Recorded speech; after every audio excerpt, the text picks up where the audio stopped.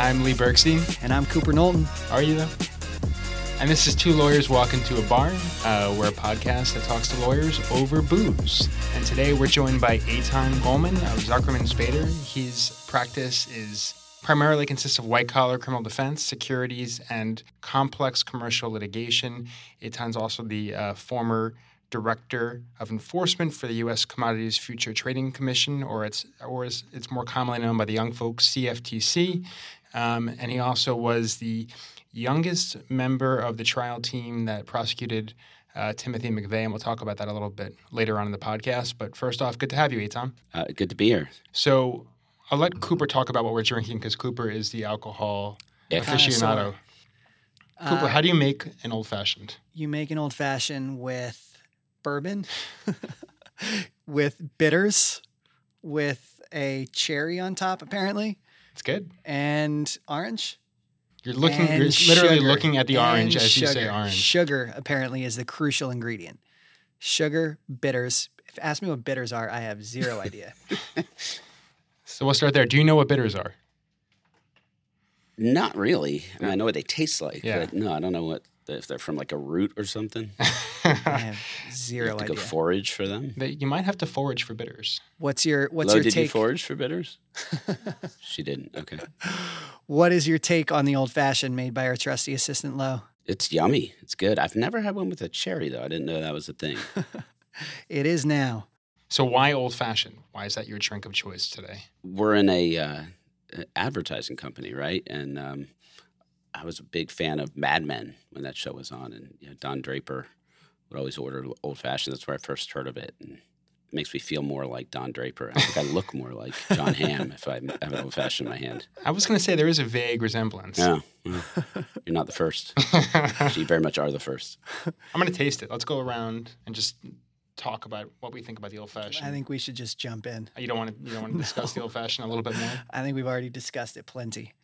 So, Eitan, why don't you start off by telling us a little bit about where you grew up and childhood background? I grew up in suburban Philadelphia, with the exception of second grade, which I spent in Beersheba, Israel, when my dad took a year sabbatical. Were either your parents lawyers? No. They're both teachers. My dad is actually a computer science professor at Villanova who just retired last year. Did you ever think about becoming a lawyer when you were a kid? I don't know at what point it occurred to me. It definitely was fully formed by the time I graduated college. I knew not just that I wanted to be a lawyer, but that I wanted to be a trial lawyer by then. Where'd you go to college? Michigan State. I went to Michigan. Sorry to hear that. Blue. I went there for law school, actually, not for undergrad. So I'm not really a Michigan man, but well, you can claim it. I sort of it's claim a it. weird thing about rivalries. I mean, I went out to East Lansing, from Philadelphia, not having any opinion about the University of Michigan, and after 4 years there, I'd root for ISIS against Michigan. I mean, for no rational reason, I hate the University of Michigan. Deep burning I never passion. really cared that much. I mean, again, I took a couple years off between undergrad and law school. I was 26 or 27 by the time I started law school. So I didn't quite feel the same way about Michigan State, but certainly my friends who went there for undergrad, Michigan State was little brother. They just hated Michigan State. Yeah, I really enjoyed Michigan State in the NCAA tournament this year because I'm a Syracuse fan. Oh. It was a great game. Sorry to hear that. Yeah. That was a nightmare too. So by the time you leave undergrad, it's fully baked into your mind that you are going to be a lawyer. Right. And are you studying for the LSAT when you're at Michigan State, or do you take some time off? I take the LSAT when I'm at Michigan State. I don't know if I would say I was studying for it, but I took the LSAT. I didn't take any time off, which I probably should have. I like the idea of taking time off between college and law school. I remember getting on the Metro. I started in the honors program at the Department of Justice after I graduated law school, or after I clerked for a year. And I remember getting on the red line, the Metro, and going to work and having a full-fledged panic attack, thinking, this is the next 40 years of my life. I'm going to be an adult, and I'm going to be working, and I'm going to be in a freaking office. And I think I would have appreciated law school more if I had taken time off to, work and understand. What do you think you would have done if you had taken time off? I don't know. I probably would have done, maybe, I don't know, maybe worked in some, I was really into the the environmental movement at that time, maybe I would have interned at the Natural Resources Defense Council or something in Washington. I don't know what I would have done, but I think the academic lifestyle where you get up or don't get up, especially at Yale where there's no grades and really no pressure at all. That is a luxury that I don't think I fully appreciated because I had never been in the 9-to-5 workforce. So you went straight from Michigan State to Yale. Correct. Yeah. What was that transition like?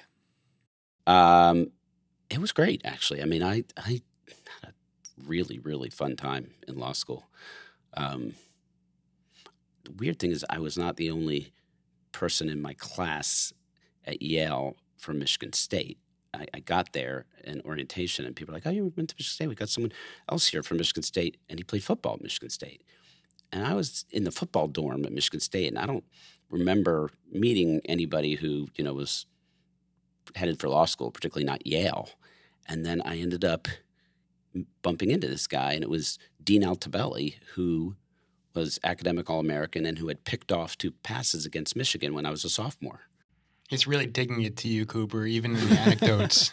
It's just bizarre and he ended up becoming friends. Yale's such a small school that you really end up knowing everybody in your class. What was the trial-based practice like at Yale? Do they have practical classes where you could hone your trial skills? Yale has almost no practical classes of any sort. It's almost, looked down upon with contempt, right? Yeah, you learn that on the bar or, we don't do black letter law here. It's all law and something, law and this, law and philosophy, law and whatever. So it wasn't the classes. It was actually the extracurriculars, right? The trial practice, like the trial competition that I really, learned something. In fact, the evidence, at Yale, they had no one to teach evidence at that time. I learned evidence. I took the evidence class taught by someone who not only had never practiced law, he didn't even go to law school. He was a philosophy PhD. And, evidence, there are actually rules of evidence with numbers. And, right. And so were the questions like, what do you think Rule 702 means? Totally. Except for I don't even think we got to Rule 702, but it was all about the epistemological reason for this and that, and what do we think of it, and people just spouting off, which at that was actually pretty frustrating because I wanted to learn the actual rules of evidence. Kind of important. Yeah, you'd think. Kind of it sounds like a fun class though. Evidence taught by a philosophy professor. A good secondary class. It shouldn't be your core evidence class. Okay. You lived it. I'm just. I was frustrated. I mean, there were definitely fun out there courses at Yale. I think my favorite was one called Capitalism or Democracy, where one lefty professor sat at one end of the table and one slightly less lefty professor sat at the other end, and the students just jumped in and we read Hayek and Milton Friedman, and it was really very interesting. Nothing to do with the law, but it was really interesting. Did you have any sense when you were at Yale about what you wanted your legal career to look like? Did you think you wanted to go into government after? Did you think going to a big firm, academia?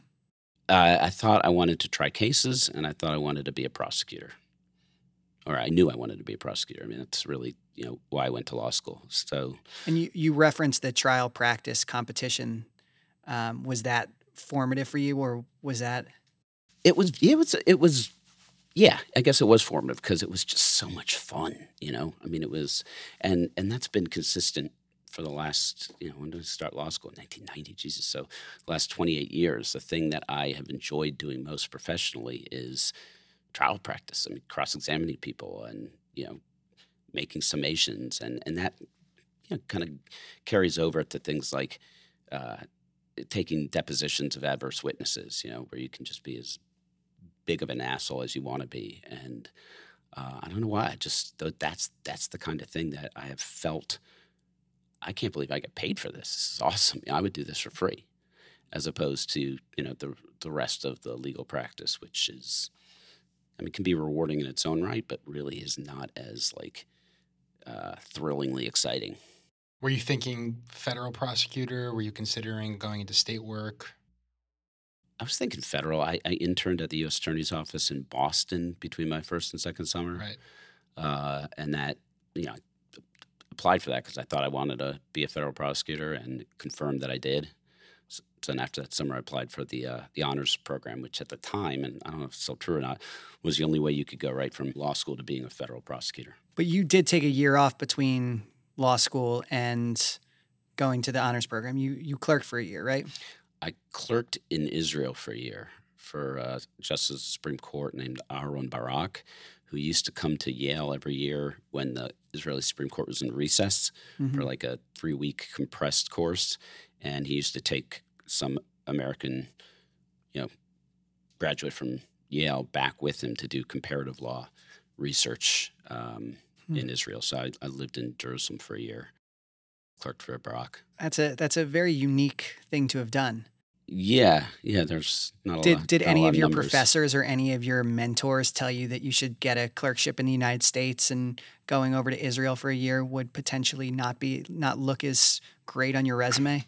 Was that ever a concern? There were definitely professors of mine who said you really want to clerk in the United States. That kind of relationship with the judge and that kind of exposure to American law is, irreplaceable. And I actually had I was considering that for a while, and I had a couple interviews with judges when I was a second year. And the prospect seemed incredibly boring to me. Also, I didn't get any offers. I mean, I remember being asked by a judge, and I never wanted to do appellate court. I would always have done district court, but I remember being asked by a judge in the Southern District of New York during an interview what I enjoyed most about being on the Yale Law Journal. And I answered her truthfully. I said nothing.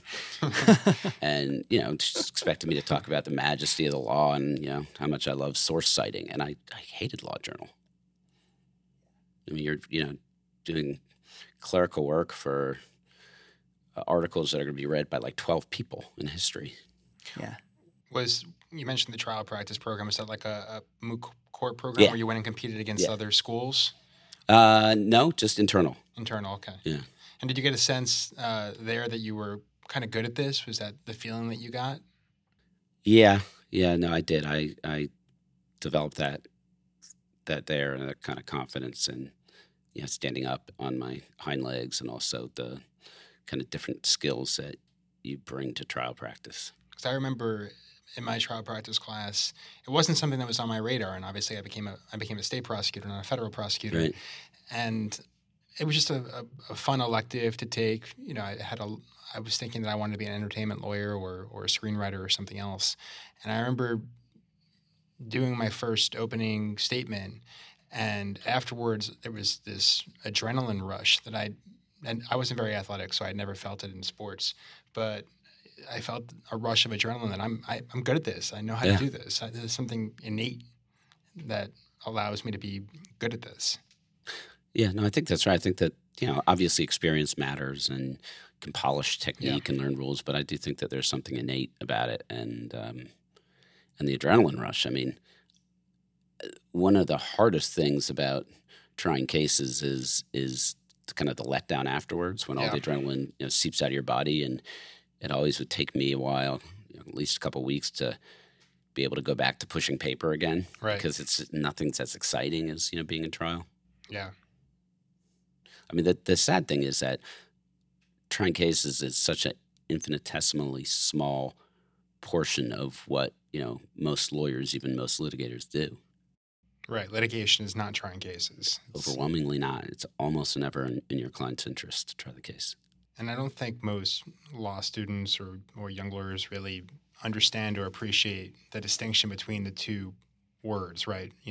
Trial work and litigation, totally separate and apart from each other. Yeah. And then, there are litigation partners at big law firms who, never tried a case. And I think that's getting more and more to be the case. Right. I think it's getting more and more extreme. Trials are harder and harder to come by just because, the economic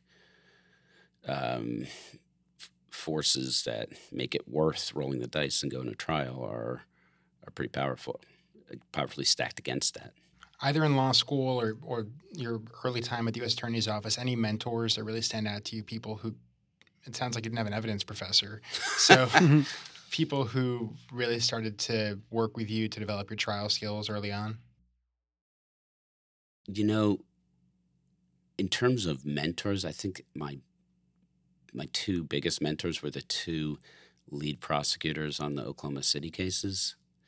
Joe Hartzler, who was the lead prosecutor in McVeigh, and Larry Mackey, who was the lead prosecutor on the Nichols trial. And those guys, I kind of tried to model my approach to trying cases and also my approach to the law after them, mostly by, watching and mimicking. Was there anything in particular about them that you were trying to mimic? Yeah, I mean, I think it's more than just the particular techniques, that they brought to bear in the courtroom, more of kind of feeling like they were the moral center of the trials. It was they're very kind of good government guys, and kind of the ethos of hard blows but fair ones, and the government turning square corners. And also they were really, really effective at connecting with the jury. I mean, we'd heard, in the lead up to the McVeigh trial, there were all these articles about how we were going to lose and we got it wrong, and there was this John Doe 2 character out there, and it was really a government sting operation gone awry, and all these stupid conspiracy theories that, as the government, we couldn't really respond to. Sure. So even though it seemed to us that we had a ridiculously strong case, this was right after the O.J. Simpson trial, where they had a ridiculously strong case and lost. Actually, Hartzler on his office door had an article about the O.J. case gone 8 months. And, for prosecutors, there's always a temptation if you think, well, this evidence is relevant, I can get it in. Maybe it makes this much of a difference. It's marginal. And it's really a temptation to overtry the case. And Joe was very much about giving the defense a small target to shoot at, keeping it lean, less is more. So, O.J. Simpson took 8 months. McVeigh took 17 days. Oh, wow. And you have to be pretty ruthless in terms of cutting things that, if it's not a direct headshot, you just leave it out. It's just not worth it because, if a trial goes too long, it's usually the government gets blamed, and you never know what.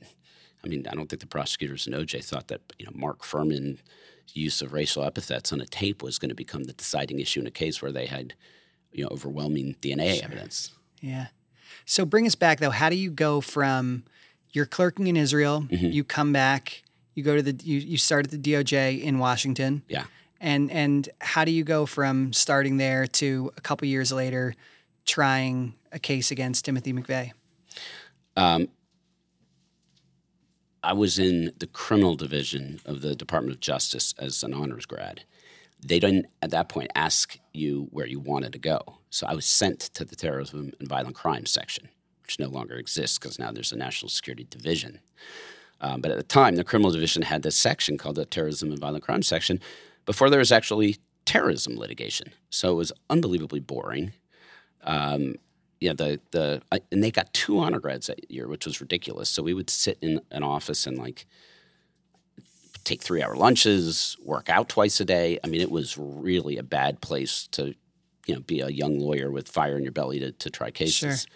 So I got sent over to the U.S. Attorney's Office for D.C. for a detail. I was a special assistant U.S. attorney for 8 months there. And that was back when misdemeanors in Washington were jury triable, at least some of them. So my website bio says Eitan Goldman has tried more than 50 cases to verdict, which is absolutely true. What it doesn't say is that 30 cases were in an 8-month period of time when I was trying criminal misdemeanor cases in D.C. 8 months, 30 trials, and then the rest of my wild. career, another 25 trials to verdict. And that was just the Wild West, because you'd stand up and you'd try a case, you'd open to a jury based on what was on a jacket, because odds were you'd never seen that case before. Wow. You're just reading the indictment, basically. Right. Or the complaint. So, yeah. But that must have been an unbelievable experience. You must have just getting those reps, I can imagine, was huge. Oh my God. And it was huge. And, in terms of just getting up on your feet all the time. Right. I mean, it's really hard to ever be nervous after that, standing in front of a jury. And also, it was just so much fun, Right. And I was 26 years old, and, we didn't have cell phones there. We had pagers, which, of course, we had to pay for ourselves. And we'd get paged, come to this courtroom, and you walk in and pick a jury.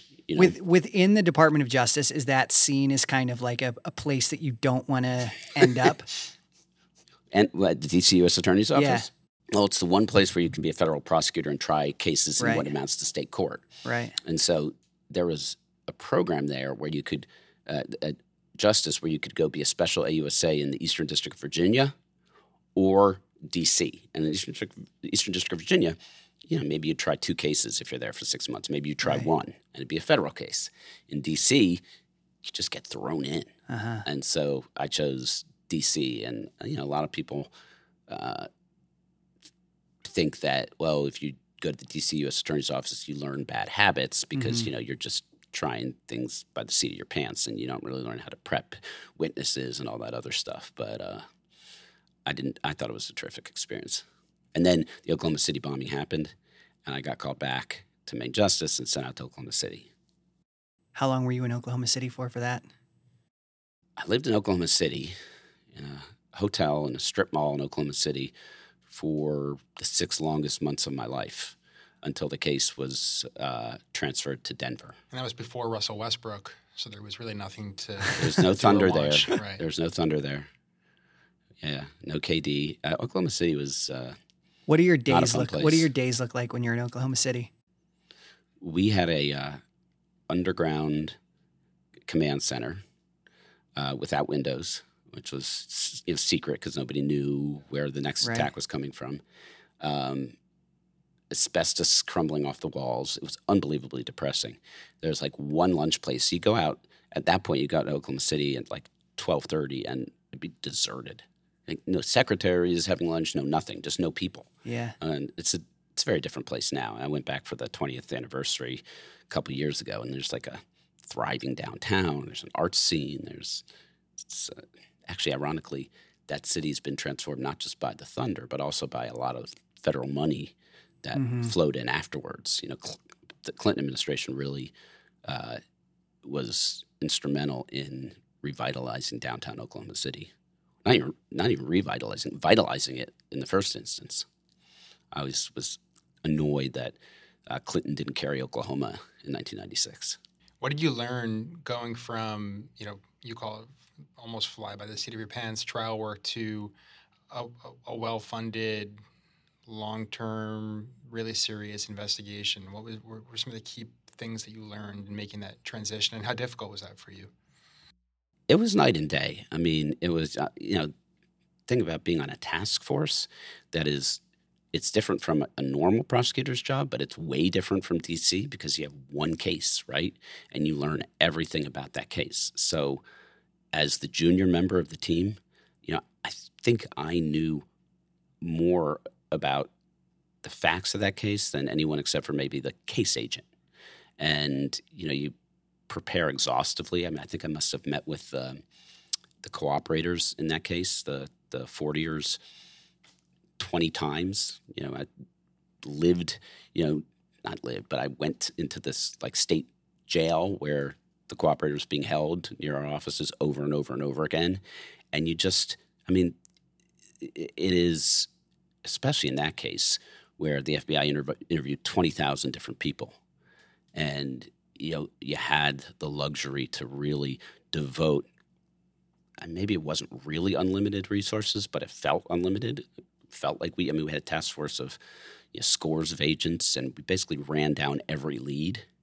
And in that case, you could find someone, if you wanted to, you could find a witness just because of the publicity and because I think of people wanting to help and also people in the country feeling like they wanted to be part of something. You could find someone, if you wanted to implicate the Pope in the bombing, you could find someone who swore that he saw the Pope and McVeigh and Ramzi Youssef dancing around a Ryder truck singing that they just bombed the Murrah building, right? There's just so many different versions, and you really had to be able to separate the wheat from the chaff. And So you're saying the Pope was involved in the Oklahoma City yeah, but not Pope Francis. That's the old the Pope. That's the tagline of this right. episode. That's the fake news coming out of here. We're going to get so many listens now. Yeah, right.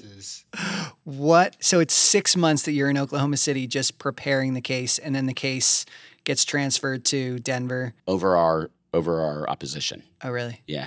Janet Reno promised Frank Keating, who was the governor of Oklahoma, that we would fight to keep the case in Oklahoma, despite the difficulty in persuading anyone with a straight face that you could get a fair jury in Oklahoma. Right. So then we lost, and the case moved to Denver, and my life got immeasurably better. Do you think that would have happened today? Because now I feel like because of the internet, regional concerns over prejudice might be tempered somewhat by how global our society is. Or do you think it still would have been transferred to Denver? I don't think it would make a difference. I mean, it was, the bombing was a national story, so it's not like anyone in Denver hadn't heard about it. But in Oklahoma, 9:02 a.m. on April 19th, 1995 is like the time from which all time started. Like the world, began then. I mean, it really is a different level of intensity and personalized far more to people in Oklahoma than people elsewhere in the country or the world. Did your life change on a personal level, like post that trial? Like, were you, because you were involved in this big case, did you feel like going back to Washington and just sort of your job prospects beyond the Justice Department, that changed significantly? I didn't go back to Washington. I I went to New York. I started as an assistant U.S. attorney in the Southern District of New York. So, my life changed.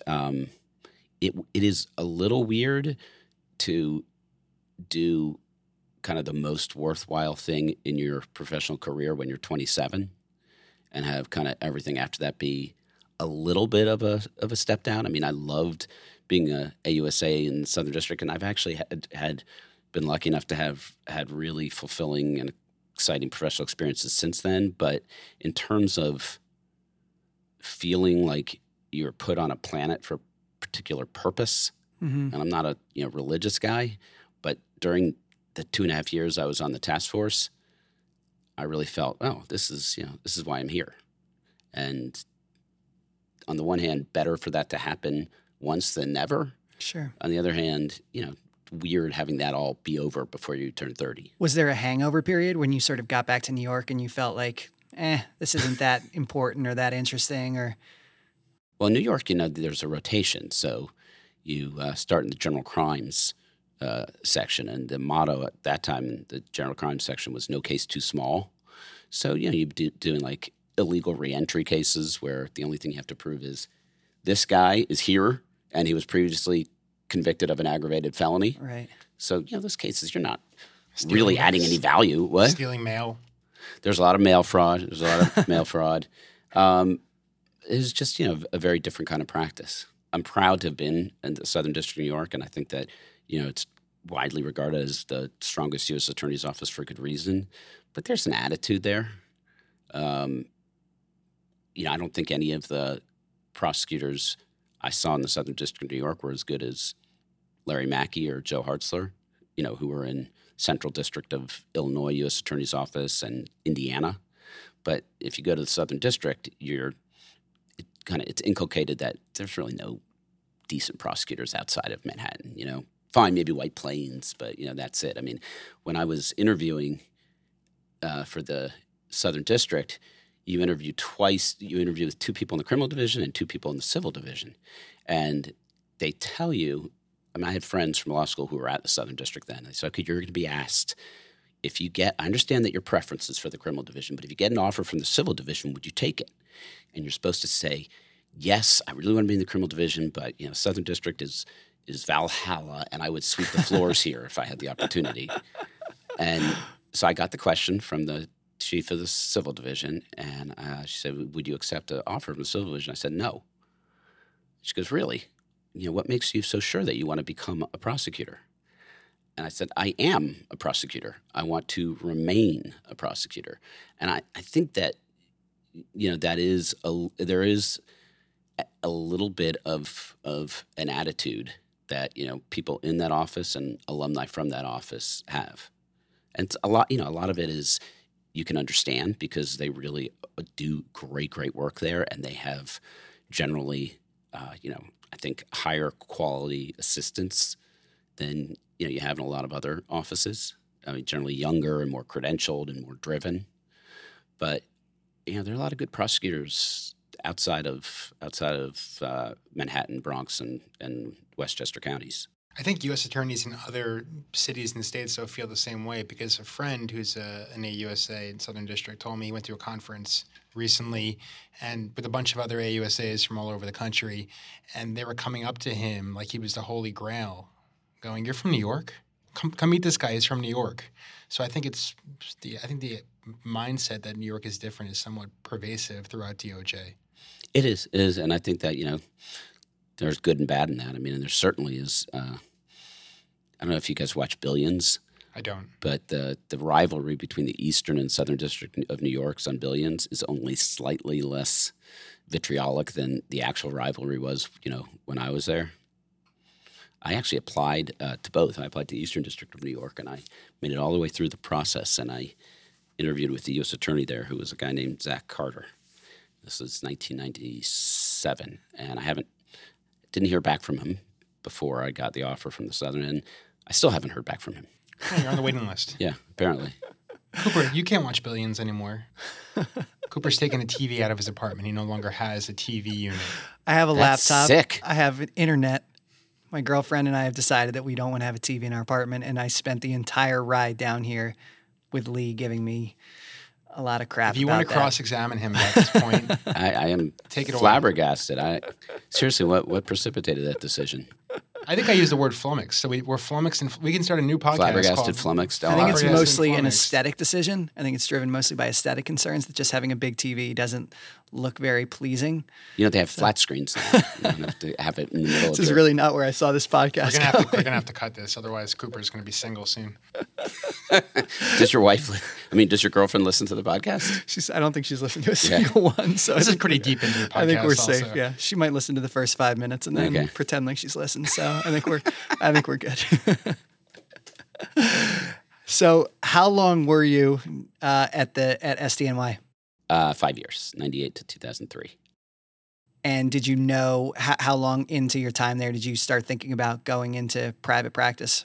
When we moved to New York from Denver, my then girlfriend, later wife, said, we should think about buying here. It was in 1998. And I told her with perfect certainty that the real estate market was in a bubble in 1998. So we rented for 5 years and ended up in Park Slope in like a shitty one-bedroom walkthrough in 2003, pregnant. So I had never saw myself at a law firm, didn't really have any interest in law firms, but kind of became financially imperative to make money. And also, I figured if I'm going to go law firm, I don't want to be living the life of a New York law firm partner. Mm-hmm. So we moved back down to D.C. Gotcha. And what was that transition like? Not the New York to DC, but more just sort of on a professional level. What was? I had never paid much attention to law firms, never interested in them. I'd never heard of Zuckerman Spader. And so I was actually pretty close to going to a big New York law firm, big New York law firm's office in Washington.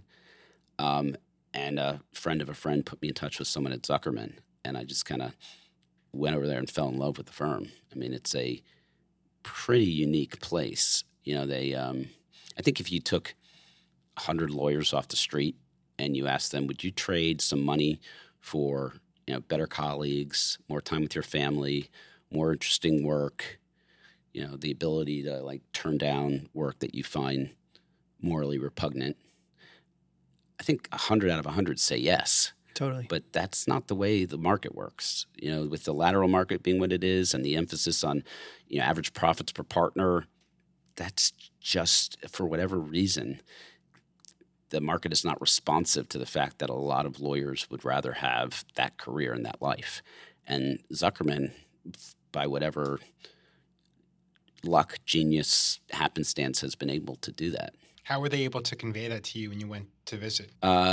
Just meeting the people. I really liked everyone I met there. And, all law firms, especially when you're having, about to be a new parent, will kind of mouth the platitudes of, oh, yeah, we family balance, blah, blah, blah, blah, blah, blah, blah.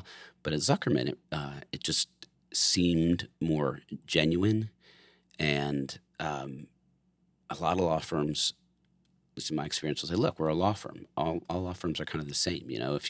If there's another law firm telling you you're not going to have to bill, 2,200 hours a year, they're probably lying to you. I mean, you may not have to technically, but you're sure going to have pressure to you. You're sure going to want to. Or if they tell you that you're not going to live on a plane, travel's part of having a national practice. And I think that any law firm that says all law firms are the same really means that law firm sucks. And Zuckerman, I mean, one of the things they did, and one of the things that we do now in recruiting, is a little bit counterintuitive. We promise people that they're going to make less money if they come to Zuckerman, which usually is not something you lead with. Yeah. Did you find the work? Did you enjoy the work, sort of being on the other side after all the years in the government? Did you enjoy being a defense attorney? You know what? I did. And one of my first experiences as a defense attorney, and I've always been, kind of knee-jerk pro-government, and I still actually probably am pro-government. One of the things I wanted to do when I left the government was to be a talking head and to just defend the government, because it really annoyed me and pissed me off when, in the Oklahoma City case, the defense attorneys were going around the world spinning these conspiracy theories, and the only thing the Department of Justice spokesperson would say is this has no merit, if he was like really in an aggressive mood. So I went on MSNBC a lot, and defended my former colleagues during the Martha Stewart trial and all that kind of stuff. So I was in the tank for the government in general. But then one of the first cases I got at Zuckerman was representing Ken Langone in a lawsuit that then Attorney General Spitzer brought against him and Dick Grosso, involving Grosso's compensation as chair of the New York Stock Exchange, or as CEO of the New York Stock Exchange. And that was not a righteous case. That was a complete miscarriage of government authority. And it was the pleading in that case was as dishonest, the complaint was as dishonest a pleading as I'd ever read up to that point. So to the extent that, I had this, I don't want to say naivete, but faith that, most people in the government want to do the right thing. And I still think most people do. There are definitely exceptions. And that case, it was very, very easy to get motivated to, fight a injustice that is being committed by the government, just as injustice committed by anyone else. I want to talk a little bit about your time at CFTC and how that came about, how you ended up going from the firm life sort of back into the government. Well, I had been kind of flirting with going back to the government for basically the entire time I was in private practice. I was a partner at Zuckerman Spader from 2003 to 2014. So 11 years, the longest job I've ever had. But that wasn't kind of the intention. And, I interviewed for a bunch of different federal jobs while there. None of them were kind of quite the right fit. And then in 2014,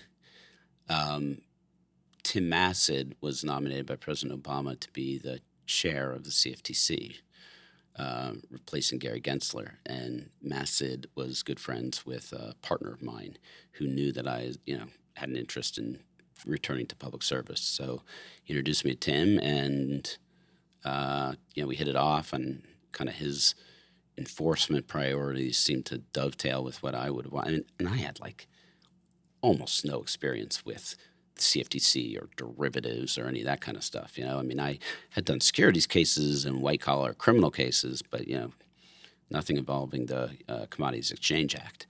But he wanted, kind of a former federal prosecutor, and wanted to step up enforcement of the CEA in the wake of the financial crisis and Dodd-Frank, and asked me to go, and I did. And it was a steep learning curve, but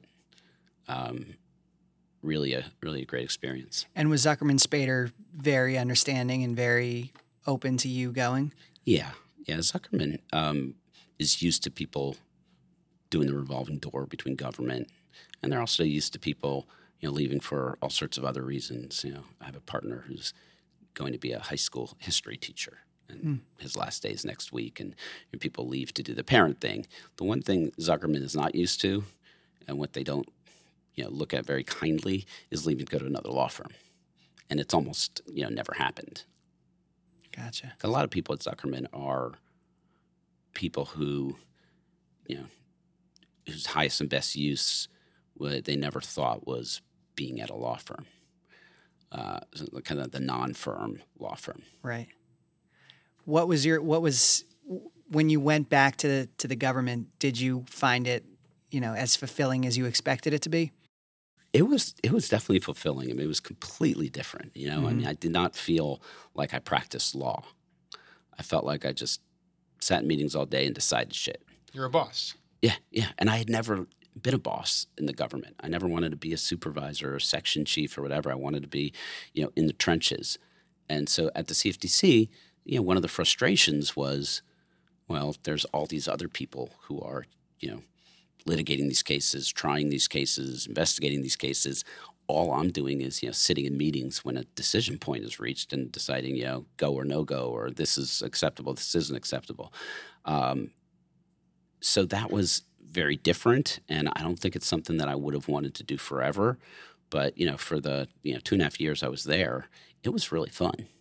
I did a little homework, and I came across that you instituted a policy there where you made it so that the best plea offer was right at the beginning of a case.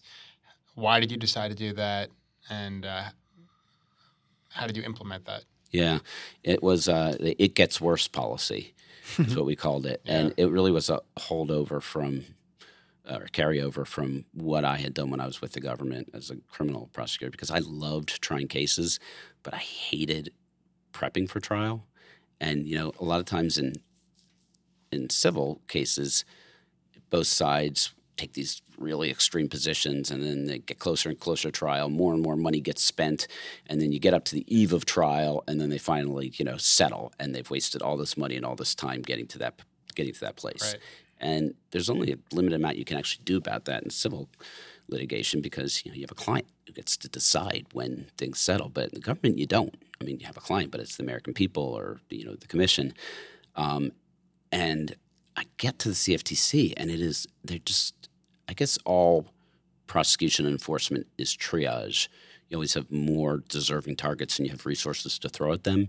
But the CFTC was really an extremist because Dodd-Frank completely exploded their jurisdiction, and Congress just wasn't funding them. I think part of it was, intentionally setting the CFTC up to fail, because there are Republican-controlled Congress that couldn't roll back Dodd-Frank, but they could just underfund the agency with the primary responsibility for enforcing Dodd-Frank. So I thought that if we had this "it gets worse" policy, that would do two things. It would result in more trials, which I think is a good thing, because I think you need to present and actually be an agency that's willing to go to battle. Right. And also encourage defendants that are going to settle early before you go through the land war in Asia that is civil litigation in this country, and all the depositions and all the discovery and all the other stuff. So that was the idea. Yeah. So I don't want to take up too much more of your time. I have two more questions for you. Okay. One is, are there any regrets that you have in your career? Anything that you would have done differently? Wow. No big ones, I guess. I mean, there definitely there are decisions that I regret. I can think of a couple decisions that I regret, but the overall trajectory I'm really happy with. And I guess the last one is, if you were giving advice to a 1L or a 2L who's in the early stages of their legal career, is there any advice that you would give them if they're interested in sort of having a career trajectory similar to yours? We actually was thinking the same question. For law students or even college students who want to be trial attorneys, any kind of early advice to give those people? Well, I think in particular for people who want to be trial attorneys, but also just in general for people who want to litigate, I don't think that you should plan on spending your entire career in a big law firm. I don't think that that's a viable career path anymore. The industry, first of all, you may end up being, a 45-year-old partner who's never tried a case and who is, largely a service partner for firm clients, which a generation ago was something that you could do. Now, because of just the ruthlessness in terms of chasing profits per partner and eliminating "quote unquote" inefficient partners, I don't think it's a safe career path anyway. But there's cases where I've tried 2 cases since I've been back at Zuckerman, and they both were against big law firms, and we had an associate on each case, and the associate on each case did witnesses, stood up and did witnesses, and was a meaningful member of the trial team. That's wild. That's unheard of, really. And it's it was my experience in Oklahoma City that I actually did witnesses, and that's an experience you get at the government, and experience sometimes you can get at smaller law firms. But the big law firms that we were trying the case against, the associates were like, and one of them is not even sitting in the well of the courtroom. They were like filled in on the first bench of the gallery. At least they were in the first row. Is that firm-wide, or is that you? Are you the reason the associate was so involved, or is that something that Zuckerman promotes? I think Zuckerman promotes it, and there are definitely partners at Zuckerman that you would not necessarily have as substantive a role. Yeah. But I think that at big firms, that's the rule, not the exception. Here's a question. Suppose you're an associate at a different firm on a trial, and you want to kind of tactfully let your partner know, I want to be more involved, I want to be active. Any advice as to how to show that partner that you could be a more meaningful part of the trial? I don't know. I've never been at a big law firm. I would think that just in terms of human nature, if you kind of shamelessly troll for that kind of work. Dangerous word right now, but yeah. Uh-huh. Dangerous word, troll right now. But Oh, yeah. When I was at the U.S. Attorney's Office, I was so kind of jonesing for trials that I used to walk the halls, in the evenings and see who was in their offices and if they, had a trial they couldn't do or needed help on something that was going to trial. And I think that, if you're an associate at a firm, especially a big firm, you probably can't be too aggressive in terms of going after, the work that you want. And, if you're given, a role in a team, using it to kind of tunnel your way into a bigger role and just, seize the opportunity with, the strength of a pit bull. Yeah. So we like to close with a lightning round of some real fast questions. So we call it a kind of a variation of a cross-examination.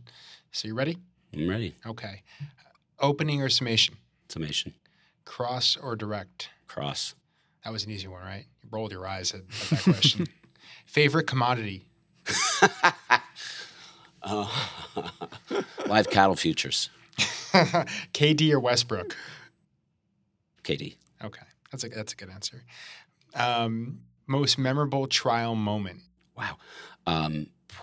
When I was in the U.S. Attorney's Office in D.C. trying a criminal misdemeanor case, and the defense, it was a disruption of Congress case right after the House flipped in 1994. And the defense called Representative Joe Kennedy and Henry Cisneros. And I was like, who's next? Clinton?